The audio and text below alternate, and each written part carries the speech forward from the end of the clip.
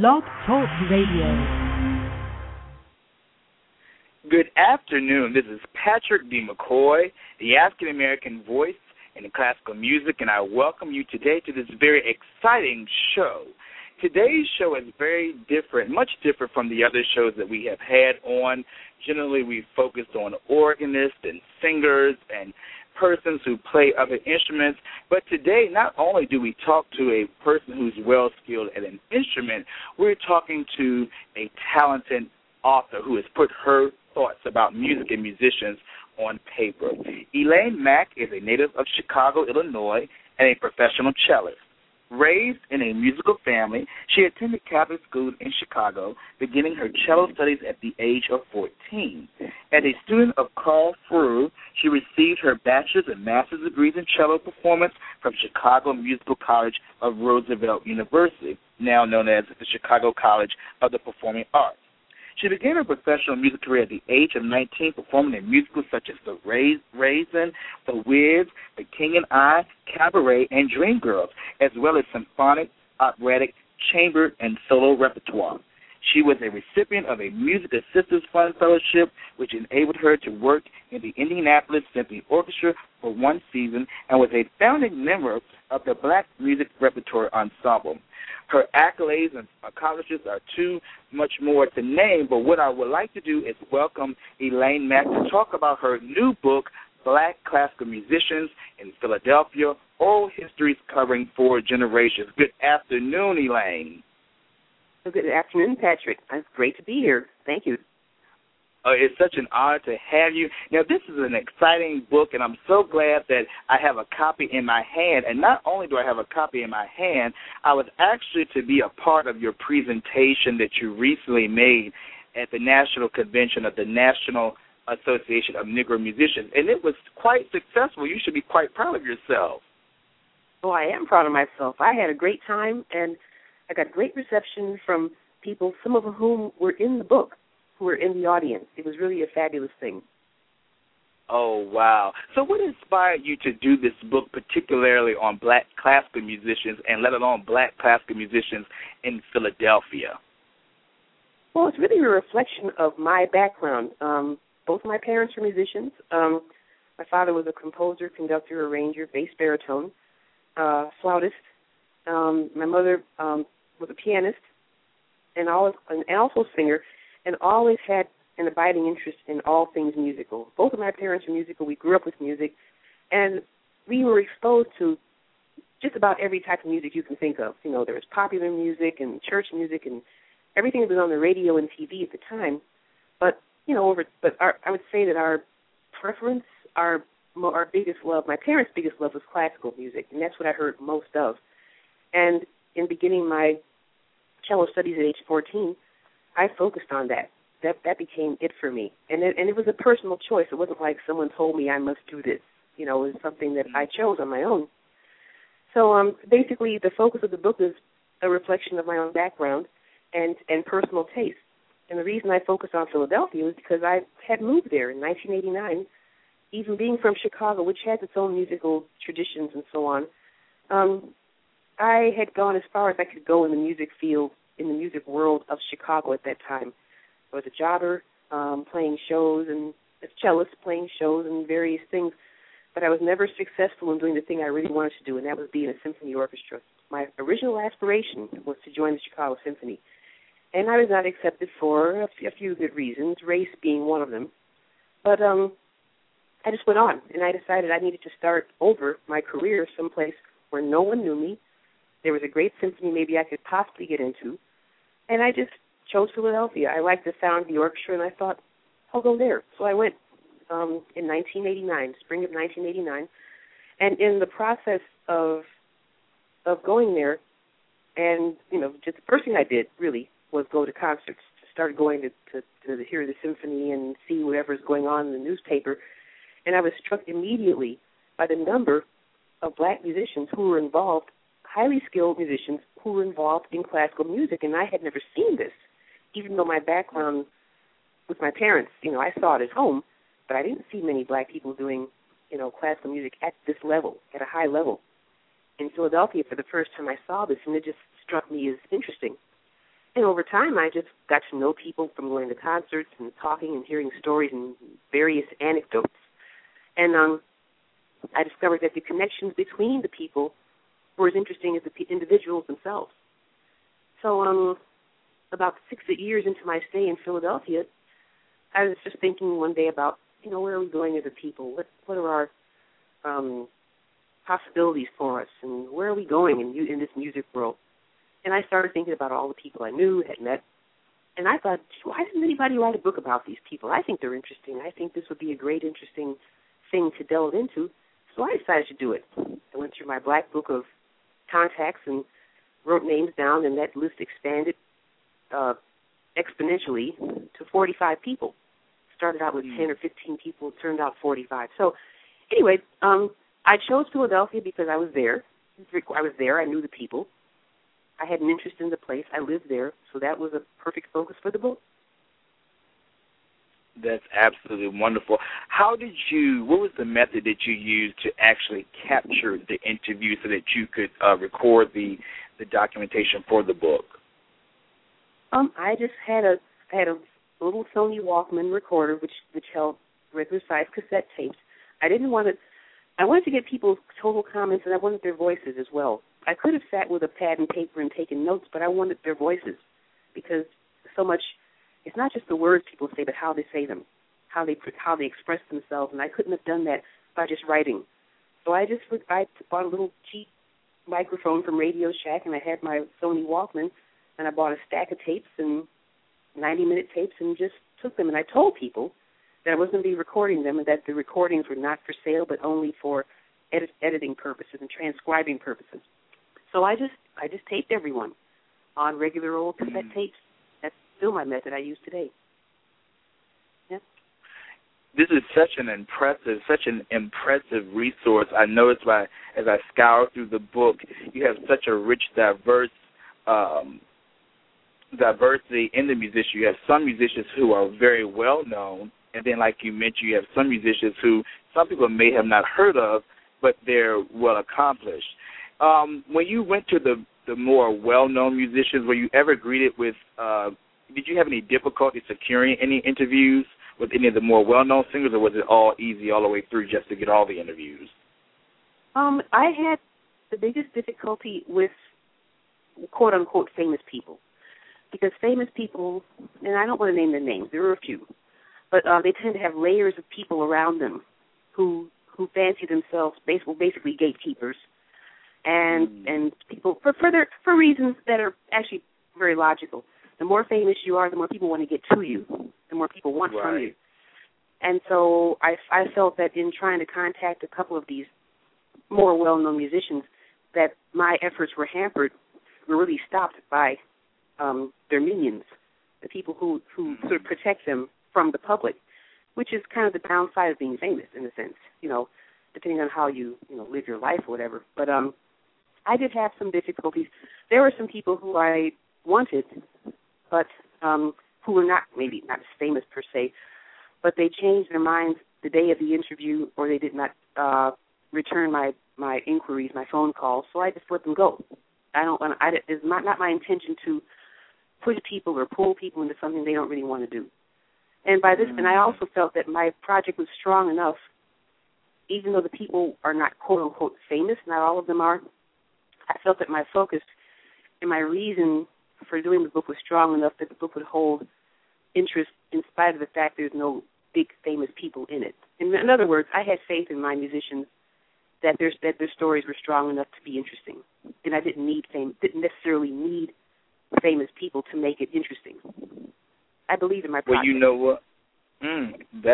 what? The great thing is, when I hold this book in my hand, if I was one of those people that said, "Oh, I didn't want to do it," or I had turned it down, I would feel foolish right now, because this is really an exceptional project. And I know that I should do this at the end, but I'm going to plug this book now. This book, Black Classical Musicians in Philadelphia, is a must-have.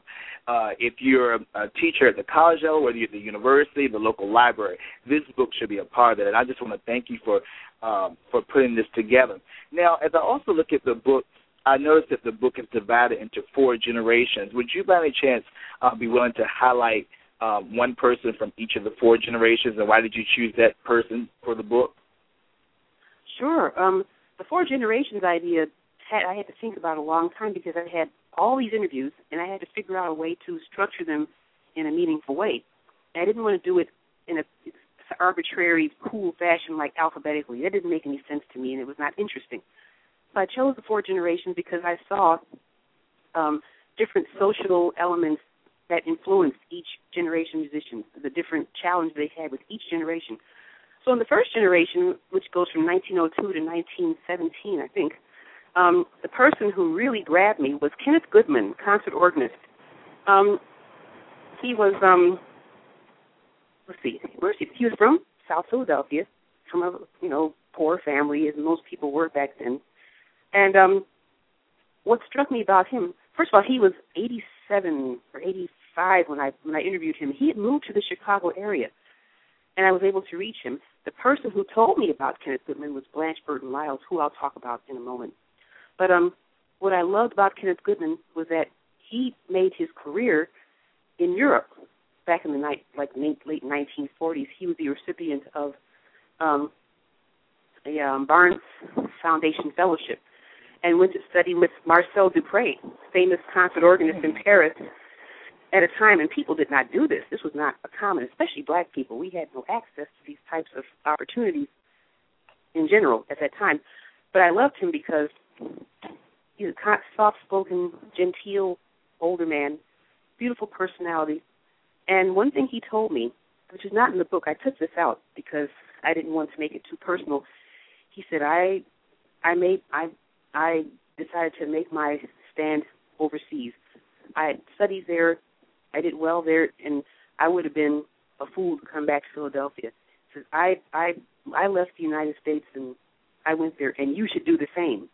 I didn't put that in the book because I didn't want to focus on me. But he told me years ago, leave and make your fortune elsewhere. And I did. That's another story. But I loved Kenneth Goodman because he was a gentleman, kind, sweet person. And we had actually two interviews, and he was not in the greatest health at the time. But his comments and the way he did things, his whole story about how he had a visitation from Christ as a young man. He had a vision when he was a very small boy, which basically he followed for the rest of his life. It was much success. He made a great impression on me. I really miss him very much, even though I had talked with him only twice.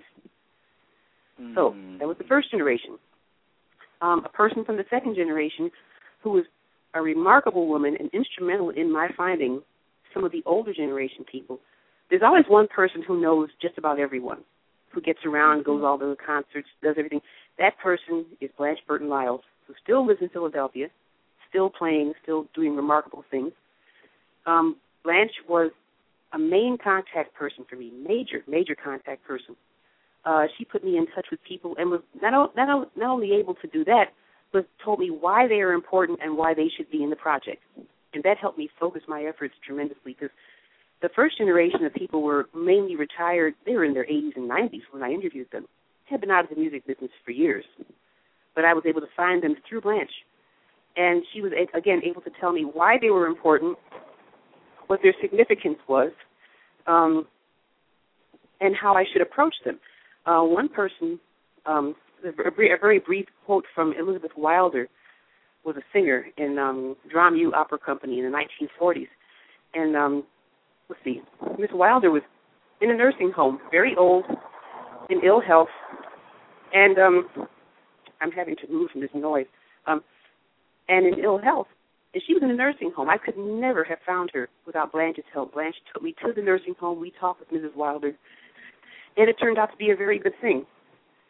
So Blanche, in addition to having her own story to tell, was able to tell me about Marian Anderson and how she played for her as a young child in South Philly, as a neighbor of Marian Anderson.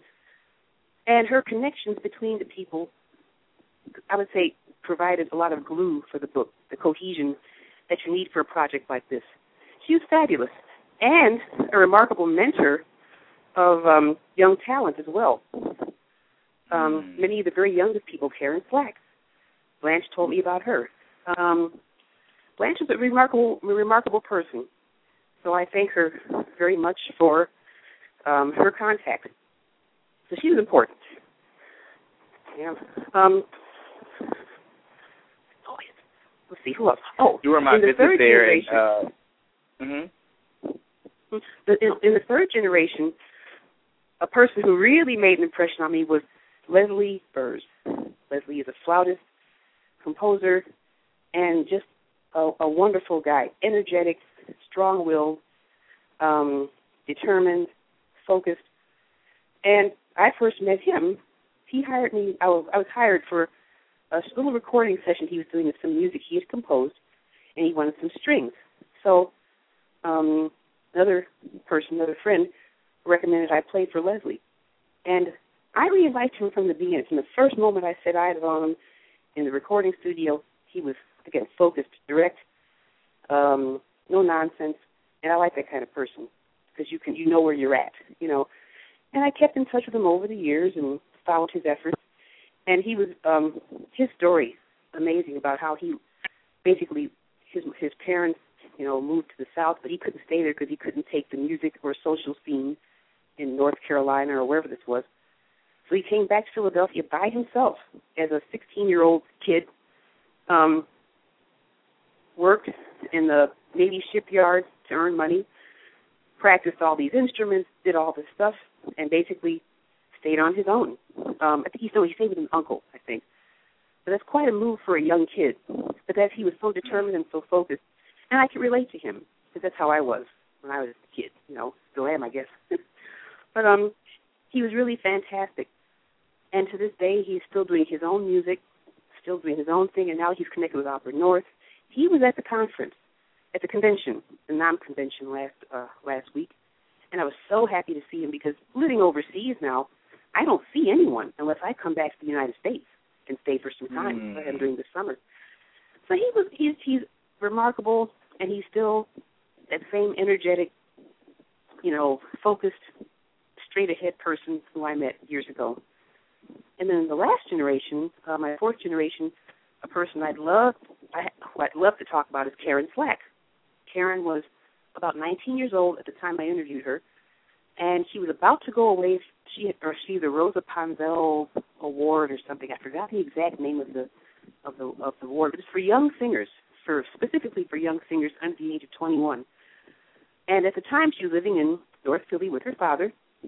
Her mother was very ill. I didn't meet her mother. Her mother was having, you know, health issues, major health issues, and there was some concern there. But you know, Karen talked, and she had all these, you know, hopes for the future and everything. And she was a kid, sweet kid.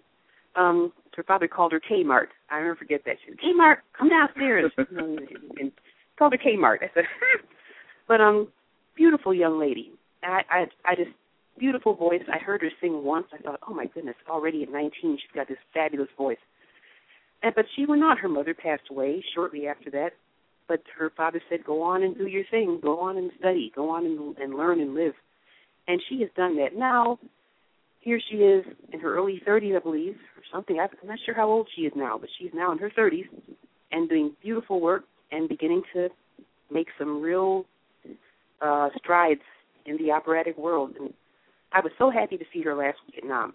I hadn't seen her since our interview back in 1995, and here she is, you know. So it's really been a fabulous thing. Yeah, I had not seen her since that time, and I didn't recognize her because she had lost a few pounds, and she was beautiful. She was beautiful, you know. I said, wow, Karen, oh, and she saw me before I saw her, and I was shocked. I said, wow, so, you know, things have really changed and moved on for her, and I'm so happy. I was so happy to see her. This is absolutely fascinating.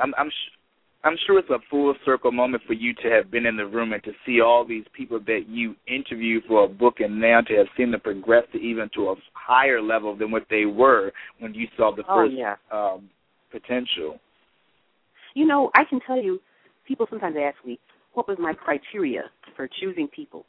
And you know, part of it is that gut feeling many of us artists go by, or people go by. Right. But I look generally for people who love what they do, are passionate about their music and careers, are positive. You know, it's easy to go on and on about what you don't want, so I won't bother with that. What I do want is a certain level of ability, high ability, focus. You see consistently the same people doing what they've been doing all along, except better. There's a certain pattern you see when you hang around for a while, as I did, and just interesting things they do. And if you see people going to someone else's program, that's another good indicator. People who never show up to anybody else's affairs and presentations are too much into themselves. You have to see them having interest in other people and what they're doing. That's really a major thing, because no one stands alone. We all have to have audiences at some point.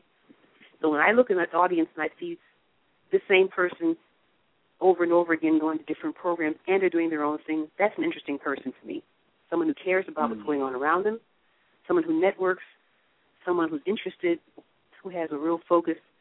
All positive things I look for, and I found them in abundance in this group of people. You hit on a key point right there. I touch on this often because a lot of times when I go to concerts by especially our African-American artists such as Lawrence Brownlee or Morris Robinson, a lot of the times when I'm in the audience, it seems like that I'm the only African-American person that I know, and particularly in my circle that I know of singers or whatnot. So it's very important, like you said, it's very important that you go out to other people's events, because like you said, if you were always, expecting people to be at your things, that you're not supporting other people, it comes across as self-absorbed. So that's a great, great point. I'm glad you hit on that. Now, I want to go back. You hinted on this earlier. Could you talk about your transition from cellist to educator overseas? How did that come about? Oh, that was a long story, but I'll try to make it really short. Woo, that's a big transition. Well, actually, at present, I started out as a cellist, strictly a cellist, and really because I couldn't make it into the performing organizations that I wanted to do, I had to basically find something else to do while I was waiting to do this wonderful thing I thought I wanted to do, which is play in an orchestra. So I just developed other skills and other interests. And I've always been interested in biographies and stories. I mean, as a kid, I sat under the dining room table and listened to all the stories about the Great Depression with Grandma and all the relatives, and that was great fun for me, So I listen more than I talk, which is something you probably wouldn't believe here in this interview. But anyway, no, really, I'm more of a listener than a talker, and that's part of it. But over time, as a professional cellist, I said, I don't want to spend my life doing gigs. I'm not a gig person. I don't like that. I didn't want to do that. And so over years, I said, if this doesn't happen, I'm going to have to find something else to do. And I always had an interest in language, and especially the English language. It's a great language. And after some years, and I kind of basically left the music business in terms of the gig thing. I just stopped. I just wasn't interested in doing that. But I didn't quite know what I was going to do next.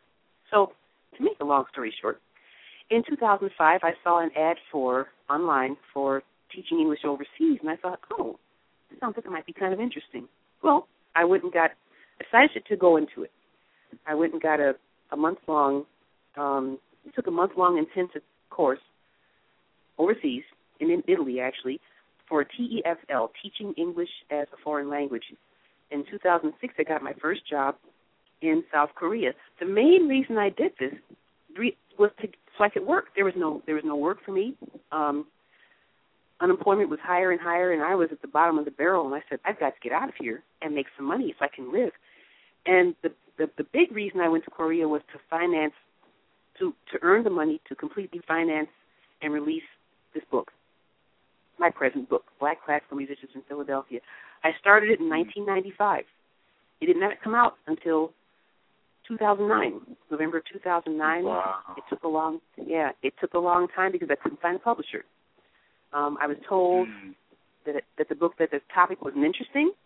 It wasn't sexy. It wasn't. Believe it or not, yeah, it's sexy. Sexy, you've got to be kidding. Oh yeah, they want. Oh, people. When black people write about a book, it's got to be something lurid or sexy or freaky or negative in some way. It's always got to have some kind of little edge to it. And I said, well, if this book is what it is, Yeah, and this is standard. You go to a bookstore one day, look at all the books. It's all this, weird stuff. Anyway, my credentials were also called into question. Who are you to write this book? Are you an academe? What university do you belong to? What makes you an expert? And I didn't even bother to reply. I just ripped them letters up and kept going because I qualify because I said so. I know what I'm talking about. I know That's this. wonderful. I've lived this all my life. I don't have to have someone tell me I'm okay to know I'm okay. You have to believe in yourself as well. If you look for too many signals of approval, you'll never get anywhere. You have to believe in yourself, and that is that. Keep going. That's true. That is so true. So I went to Korea to finance this book because I had no funding from any place. I had no grants. I had nothing, just me and my own hard work. And there were some good people along the way and a few losers as well, but I got rid of the losers and kept the good ones. And I was able to hire a book designer, a website designer. You must have a website these days. You must. And I was able to get a high-quality hardcover book out, which is for history. It's posterity. This is not some cheap thing. I tried self-publishing for 1 year, which was an unqualified disaster. It was just terrible. I just threw all that out the window. And eventually did meet my publisher, Janice Kearney of Writing Our World Press. She took me on, and I was able to get my book published. It took a long time, but I did it. So congratulations. It's a wonderful work. Well, transitioning from music, from playing to writing, for me, to me it's all communication. It's all about language. So there's really no break for me. I don't feel like I've left music behind. I'm very much into it. It's still my life, but it's just expressed in another arena, another way. And so now it's writing, and I haven't given up anything. I just put another hat on. I have many hats I can put on. Now I'm in my English teacher hat. After 3 years in South Korea, and I'm now I spent my last year in Riyadh, Saudi Arabia, where I teach at King Saud University. I have all women students, and I write there too. I mean, and the salary is very good. It has enabled me to come back to the United States for this summer, travel, present at the conference, at the convention, and do my work. If I stayed here, I would have nothing because there's no work here. So I have to go where the work is so I can make the money to do what I do. That's the way my life is, and it's fine with me. You made a great point.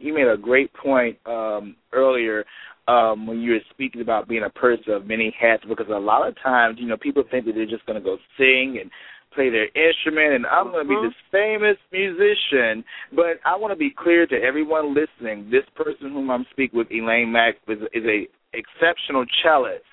And it's not a question that she's not a good musician. You have to be a person that, you have to be able to have a good set of skills, whether it's writing or balancing your checkbook, whatever, because just singing or playing your instrument these days are not going to cut it. You have to be versatile. So, oh, my goodness, thank you so much for bringing that point home. Now, it was something else I wanted to talk to you about. Now, since I'm based out of Washington, D.C., there's no way that I can have this conversation without mentioning Sylvia Olden Lee. Tell me about your time with her. Oh, my goodness, Sylvia, the great Sylvia Olden Lee, another person legendary in singing and operatic circles and really any kind of musical circles. Everyone knew Sylvia. I was fortunate enough to have heard her perform early on in my days here. I went to a recital at Curtis Institute in Philadelphia, and she was accompanying a singer, and to be honest, I forgot who the singer was, but I remember this lady at the piano who played so beautifully. I thought, wow, she's really good. Who is she? And it turned out to be Sylvia Olden Lee. I had never heard of her because, again, I was still new in town and all. But she was another person who pulled me into things. I mean, she literally pulled me physically. She said, "You're going to this concert. Come on." And she pulled me, and I would have to show it. When Sylvia said show up, you show up. She had that kind of determination and that kind of drive that she just compelled you, I interviewed her at her home in Germantown, I think she lived in. And every time I went to hear a concert, there was Sylvia. Every time I went to hear a singer, a recital, there she was.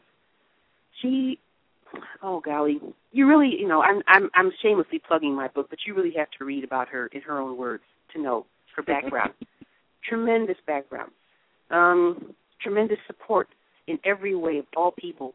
Just a dynamo. wonderful person. I mean, really, you just have to read her story. Really, it's the only way you can get even a portion of what she has to say and how she says it. Oh, I'd like to mention something. The interview tapes that I did are actually available only through the Center for Black Music Research in Chicago. It's Columbia College, Chicago. And the Center for Black Music Research is an arm of that school. It's a part of it. And the tapes are archived. So if you ever feel like doing some scholarly listening, you cannot take the tapes out, of course, but you can hear these people's voices, the originals, and it's a real gold mine. Everyone is on tape, and you will hear Sylvia's own speaking style, very thick Southern accent, and this high voice and low voice and high voice. I mean, she's fabulous, a wonderful woman. Now gone. I forget exactly when she died, but she is never to be forgotten. And I'm glad that I had a little portion of that I was able to save her voice and her comments edited by me in the book.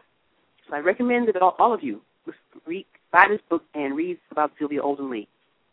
Yes, you must get the book. You must get the book. You must. Now, just when you were talking about Sylvia Olden Lee playing at Curtis, that harkened me back to Miss Blanche Burton Lyles, because I'm reading your book on page 131, and it notes that at the end of your interview with her that she treated you to an impromptu concert of piano improvisations. And when I visited with her recently in Philadelphia, she played for us the Rachmaninoff. And I just wanted to point out to the listeners that this great woman, Blanche Burton Lyles Burton, was she was the first black woman to graduate from the Curtis Institute in 1954. So I just wanted to harken back to that. And I think I mixed those names. I think I juxtaposed those names. But at any rate, I want to go back just to talk about the book further. Just for a person who's starting out, you kind of mentioned it briefly, but to someone who maybe is in the process of writing a book or aspiring to put together a book, what would be some suggestions you would offer them in addition to the self-publishing aspect? Okay, if you're interested in doing any sort of work where you're compiling stories like I did, or doing any sort of historical thing, begin with your own interests. Begin with yourself. Don't write about something that doesn't interest you. Like, for instance, I am not a sports person, and there's some really interesting stories about sports people. I'm not interested in sports. Begin with your own interests. It could be anything. For instance, if you're interested in, let's say, quilting, you like quilting. Maybe your grandmother did quilting and you own one of her quilts. Go start finding stories about people who did quilting or who do quilting. Okay, we'll go back to music, though. Music, you can say, start with your own interests, make a list of people you know, and with social networks like Facebook and the Internet, emails and this and that, and Google, search engines, much easier to find information about people these days, much easier than it ever was. There was no Internet when I did this book, my first book. Start with your own interests. Keep it simple. Don't be in a hurry. Don't do something to make a bunch of money. You'll fall right over your feet because your motives are misplaced. Love what you do. Start with something you're interested in, and go very slowly. Gather up some information, and also, if you say you have gathered up 10 interviews for something, or 10 people, talk to them. Take your time.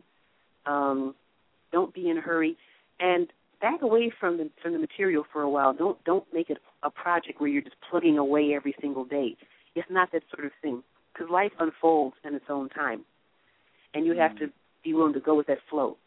If I had been in a hurry, this book would not be nearly as good.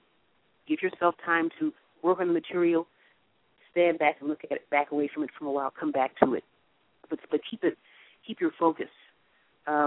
Keep your eyes on the prize. The prize being if you want to talk about, say, black people and maybe some aspect of black history that has been ignored or marginalized or trivialized in some way, put your focus on what you're trying to say and the importance of it. Don't do it to make money. That's the biggest mistake. You want to make money, do something else. Don't do this. That's a great point. So where do you go from here with the book? You just had this highly heralded presentation of your book at the National Association of Negro Musicians Conference in Philadelphia last week. It was great. The people were excited. Your book sold like hotcakes. What is next on your plate with the book? Oh, well, with this present book, I'm just going to keep doing more promotional efforts. I've been submitting it to book fairs and conventions like the American Library Association conventions. And I've done all this online, too. I haven't even been there. I just send the book and the information, pay a fee, and the book gets presented. As a matter of fact, I just met with a gentleman who's probably going to be my publicist, and that he attended the New York Book Expo, very big book expo that happened back in May. I sent the book in. All this I did away when I'm in Saudi Arabia, by the way. It all can be done online. I sent the book in, comments, and sent the fee. And this gentleman saw my book at the Book Expo. Out of hundreds of books, thousands of books that were there, and publishers, and this and that, he saw my book and felt that it could be basically marketed to specific audiences. He contacted me, and we talked. When I met him, I finally came back to the States for the summer, and I met with him in New York City. And we agreed to 20 interviews and press releases and everything. So I'm now in the promotional part of the book. I mean, it took me 14 years to do it, to write it, of course. But now I'm in the promotional part of my efforts, and I'm looking forward to doing a lot of interviews to get this out, because there's a lot of things competing for people's time and attention these days. So anything I do has got to be focused and well done. So that's what I'm at now, in the promotion part of it. Well, I tell you what, I'm certainly honored that you're on here talking about the book, because, seeing is really believing, and to have the book in my hand and to read these in-depth stories, they're not just, you could go anywhere, just get a biography of a singer or a pianist or an organist, but these books are in-depth conversations where you really understand what the person went through to become the musician that they were. And I just want to say personally thank you from the African American Voice in Classical Music. Thank you so much for this contribution to this body of work as far as historical presentation of our history. Now, just before you go, could you maybe tell the listeners where they can follow more or learn more information about you and where they can obtain your book? Let's see. Right now, I have a website, www.elainecello.com. It's all small letters, no breaks. And the book is available from my website, but also from Amazon.com. Amazon is about my best venue right now. I'm not in bookstores yet because I'm doing print on demand. I have to change the way I do some things now that I've got going, But Amazon and also my website are two places. And there might be a couple of other places you can get it, too. I'm working on some different contacts right now, But if you want it right now, Amazon is your best bet, and my website. Fabulous. Well, I'm going to tell you now, your book is going to be in bookstores across the country. It is a wonderful book. And listeners, I do want to take the time to thank Elaine Mack, author of Black Classical Musicians in Philadelphia, Oral Histories Covering 4 Generations. It's a wonderful book. You must get it for your colleges and universities, your church libraries, everywhere that people can read about music, particularly Black classical musicians. It's a wonderful resource. Elaine, thank you so much for being on today. Well, thank you, Patrick, for having me. This was great fun, as always. It's good it was good to talk about it, and it's good to get the word out. I love it. Yes, indeed. Thank you so much. And I hope that you have a wonderful afternoon, and we look forward to keep on promoting and sharing about your wonderful work with these Black classical musicians who have just done so much in this arena. Okay. Well, thank you, Patrick. Okay. Okay, goodbye. Again, listeners, you have been listening to Elaine Mack, author of Black Classical Musicians in Philadelphia, spanning oral histories covering 4 generations. It is a must-have book. Again, if you want to get the book immediately, you can go to Amazon.com, and you also can look up the book on her website, which is ElaineCello.com. Again, this is Patrick D. McCoy, the African American Voice in Classical Music. I want to thank you so much for tuning in today with this special interview with author Elaine Mack. She pointed out some wonderful things in her plight to cover this book. I'm telling you, it's a magnificent book. And she mentioned some things, not just about music, but just about life. Don't let people discourage you. If you have a vision for something, keep on keeping on.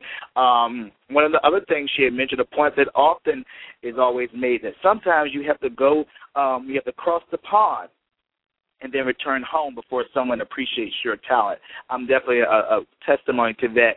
Please, don't give up on your dreams. This book is a fine example of that. Black classical musicians in Philadelphia. Oral History is covering 4 generations by Elaine Mack. I encourage you to get this book.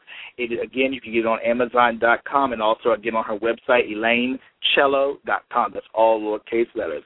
Again, this is Patrick B. McCoy, the African American voice in classical music. You may follow me on Twitter at Patrick B. McCoy. You may friend me on Facebook, Patrick B. McCoy, the African American voice in classical music. You may also follow me on the Blog Talk Radio page. Again, thank you so much and have a wonderful day.